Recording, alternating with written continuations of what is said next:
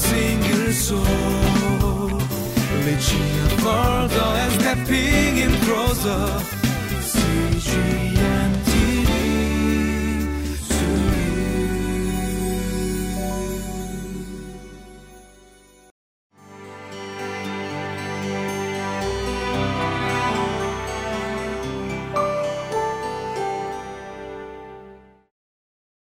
Welcome to Living Life.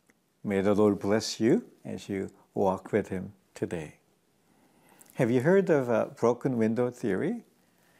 Basically, it goes like this.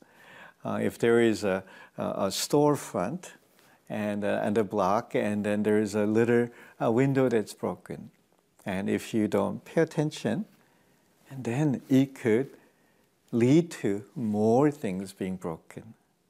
Because unless you pay attention right away, it may create and invite and others thinking that, oh, nobody works here, lives here, and then begin to do more things to destroy. And then it could invite a lot more things, negative things can happen. Well, New York City Mayor Giuliani, many years ago, and then pay attention to especially small things that were broken. And before the community experienced major breakdown, paying attention to deal with small things, small issues, and so that the community will be well kept and not take steps into being destroyed. Well, today we're going to talk a little bit about that. Little foxes destroy vineyard. And then what happened, that people do not know about and take responsibility can lead to many more things affecting the community. Let's think about it together.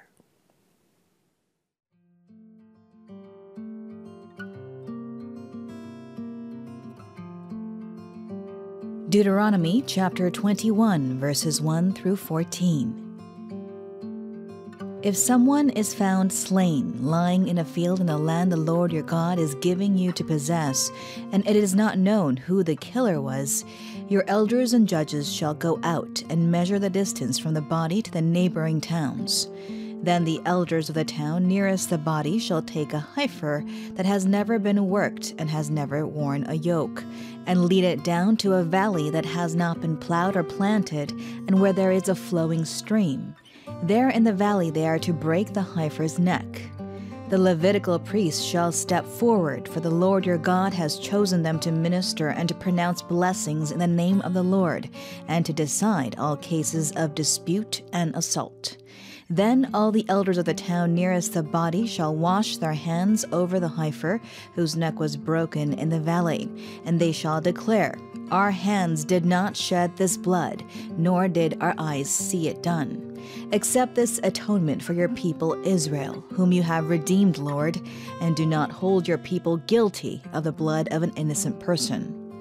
Then the bloodshed will be atoned for, and you will have purged from yourselves the guilt of shedding innocent blood, since you have done what is right in the eyes of the Lord. When you go to war against your enemies, and the Lord your God delivers them into your hands, and you take captives, if you notice among the captives a beautiful woman, and are attracted to her, you may take her as your wife. Bring her into your home and have her shave her head, trim her nails, and put aside the clothes she was wearing when captured. After she has lived in your house and mourned her father and mother for a full month, then you may go to her and be her husband, and she shall be your wife. If you are not pleased with her, let her go wherever she wishes. You must not sell her or treat her as a slave, since you have dishonored her. Today's passage speaks about a mysterious murder that took place. And then nobody knows it, but there's somebody that's killed and then lying on the street. And then what do? People could say, I didn't do it. We didn't do it. I don't know what happened. Well, you and I, we live in a broken and fallen world. And there are some things that you and I experience because of our sin, my sin, or other people's sin. But here we see we don't know. Yes, somebody sinned, but we do not know what happened. But what do? Do we just say, oh, I didn't do it. It's not my problem? No. As a community here, they needed to deal with it, respond to it, so that it will not invite more of these kind of things that will bring about pollution and that will bring about, something that's ungodly and unholy in the midst of the community. And this is what the scripture teaches them to do. The leaders, community leaders, the elders, need to take responsibility. They will see what is the community that is closest to where the slain body is. And then after that, the leaders and come together. And then what they do is they find and they get a heifer, a female cow. And that was not just the used to work or give birth to a calf, and take this heifer to a valley, and then there they break the heifer's neck and then kill it. And then they do have some sort of a sacrifice or ceremony here. Some people say, oh, is it, reenactment of what happened? Perhaps. But is it making a substitute or sacrifice? Perhaps. I don't know fully well. But then as they are taking this heifer and then killing, not as a sacrifice offering, but killing in this uncommon way, and then especially this heifer that's used to make an atonement for a murder, and then here we see that this is something that's important and something that needs to be attentive and something that needed to pay attention.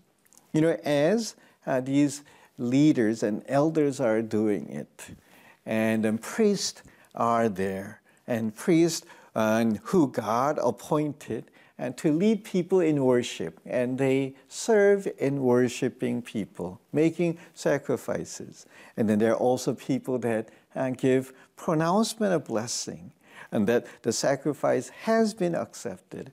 And then they also to regulate and see whether the sacrifice is acceptable or whether things are right, and they pronounce a judgment upon things. And then these people are there, present together, and then seeing that this, mysterious death that took place is a serious thing that need to be addressed. And then in the midst of the priest, and then after the killing, and the elders washed their hands and said, it's not our doing. And then it's, something that we didn't do, and then wash in their hands, declaring their innocence. And then, the priest pronounced some sort of declaration over there. As I was thinking about this, I couldn't help but to think, it's important that our leaders take notice of small sins that affect the community, that we need to be responsible before God, and then we need to come and bring those situations, sometimes hurt relationship, words, or difficult things that may have happened, or attack, or whatever it may be. But as we come before God, bringing those concerns, we know that we have the blood of Jesus that covers not just our sins, but so many. And then we could come and ask the Lord's covering forgiveness. And asking the Lord to be reminding us to be the community that seek holiness and to seek to make wrong right, and so that we may continue to be people that are seeking the holiness that God desires. And there is something that we could think about from this passage. There are many things, that's mysterious things that happen.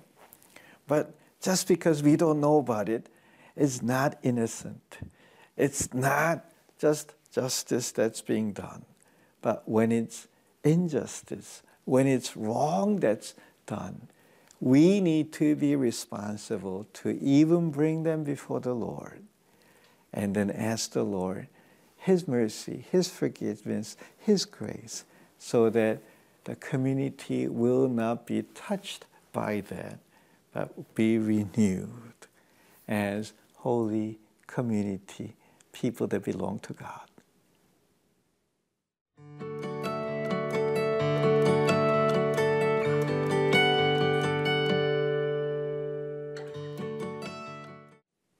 Many of you are leaders of a community, in a family, at church. I hope that you are not a leader that let little things happen that end up polluting, destroying, and then weakening the community of God's people. I hope that you are a leader that address the sin, hurts, and then issues that's affecting people before God and together, and so that they and your community will become more holy and more righteous, and so that the community will be built up stronger, reflecting God's truth and His glory. Lord, we thank you for your word today. Help us to be people, the leaders, that lead others toward the life of holiness as we practice our discipline, watching over and also dealing with the issues that arise amongst us. In Jesus' name we pray. Amen.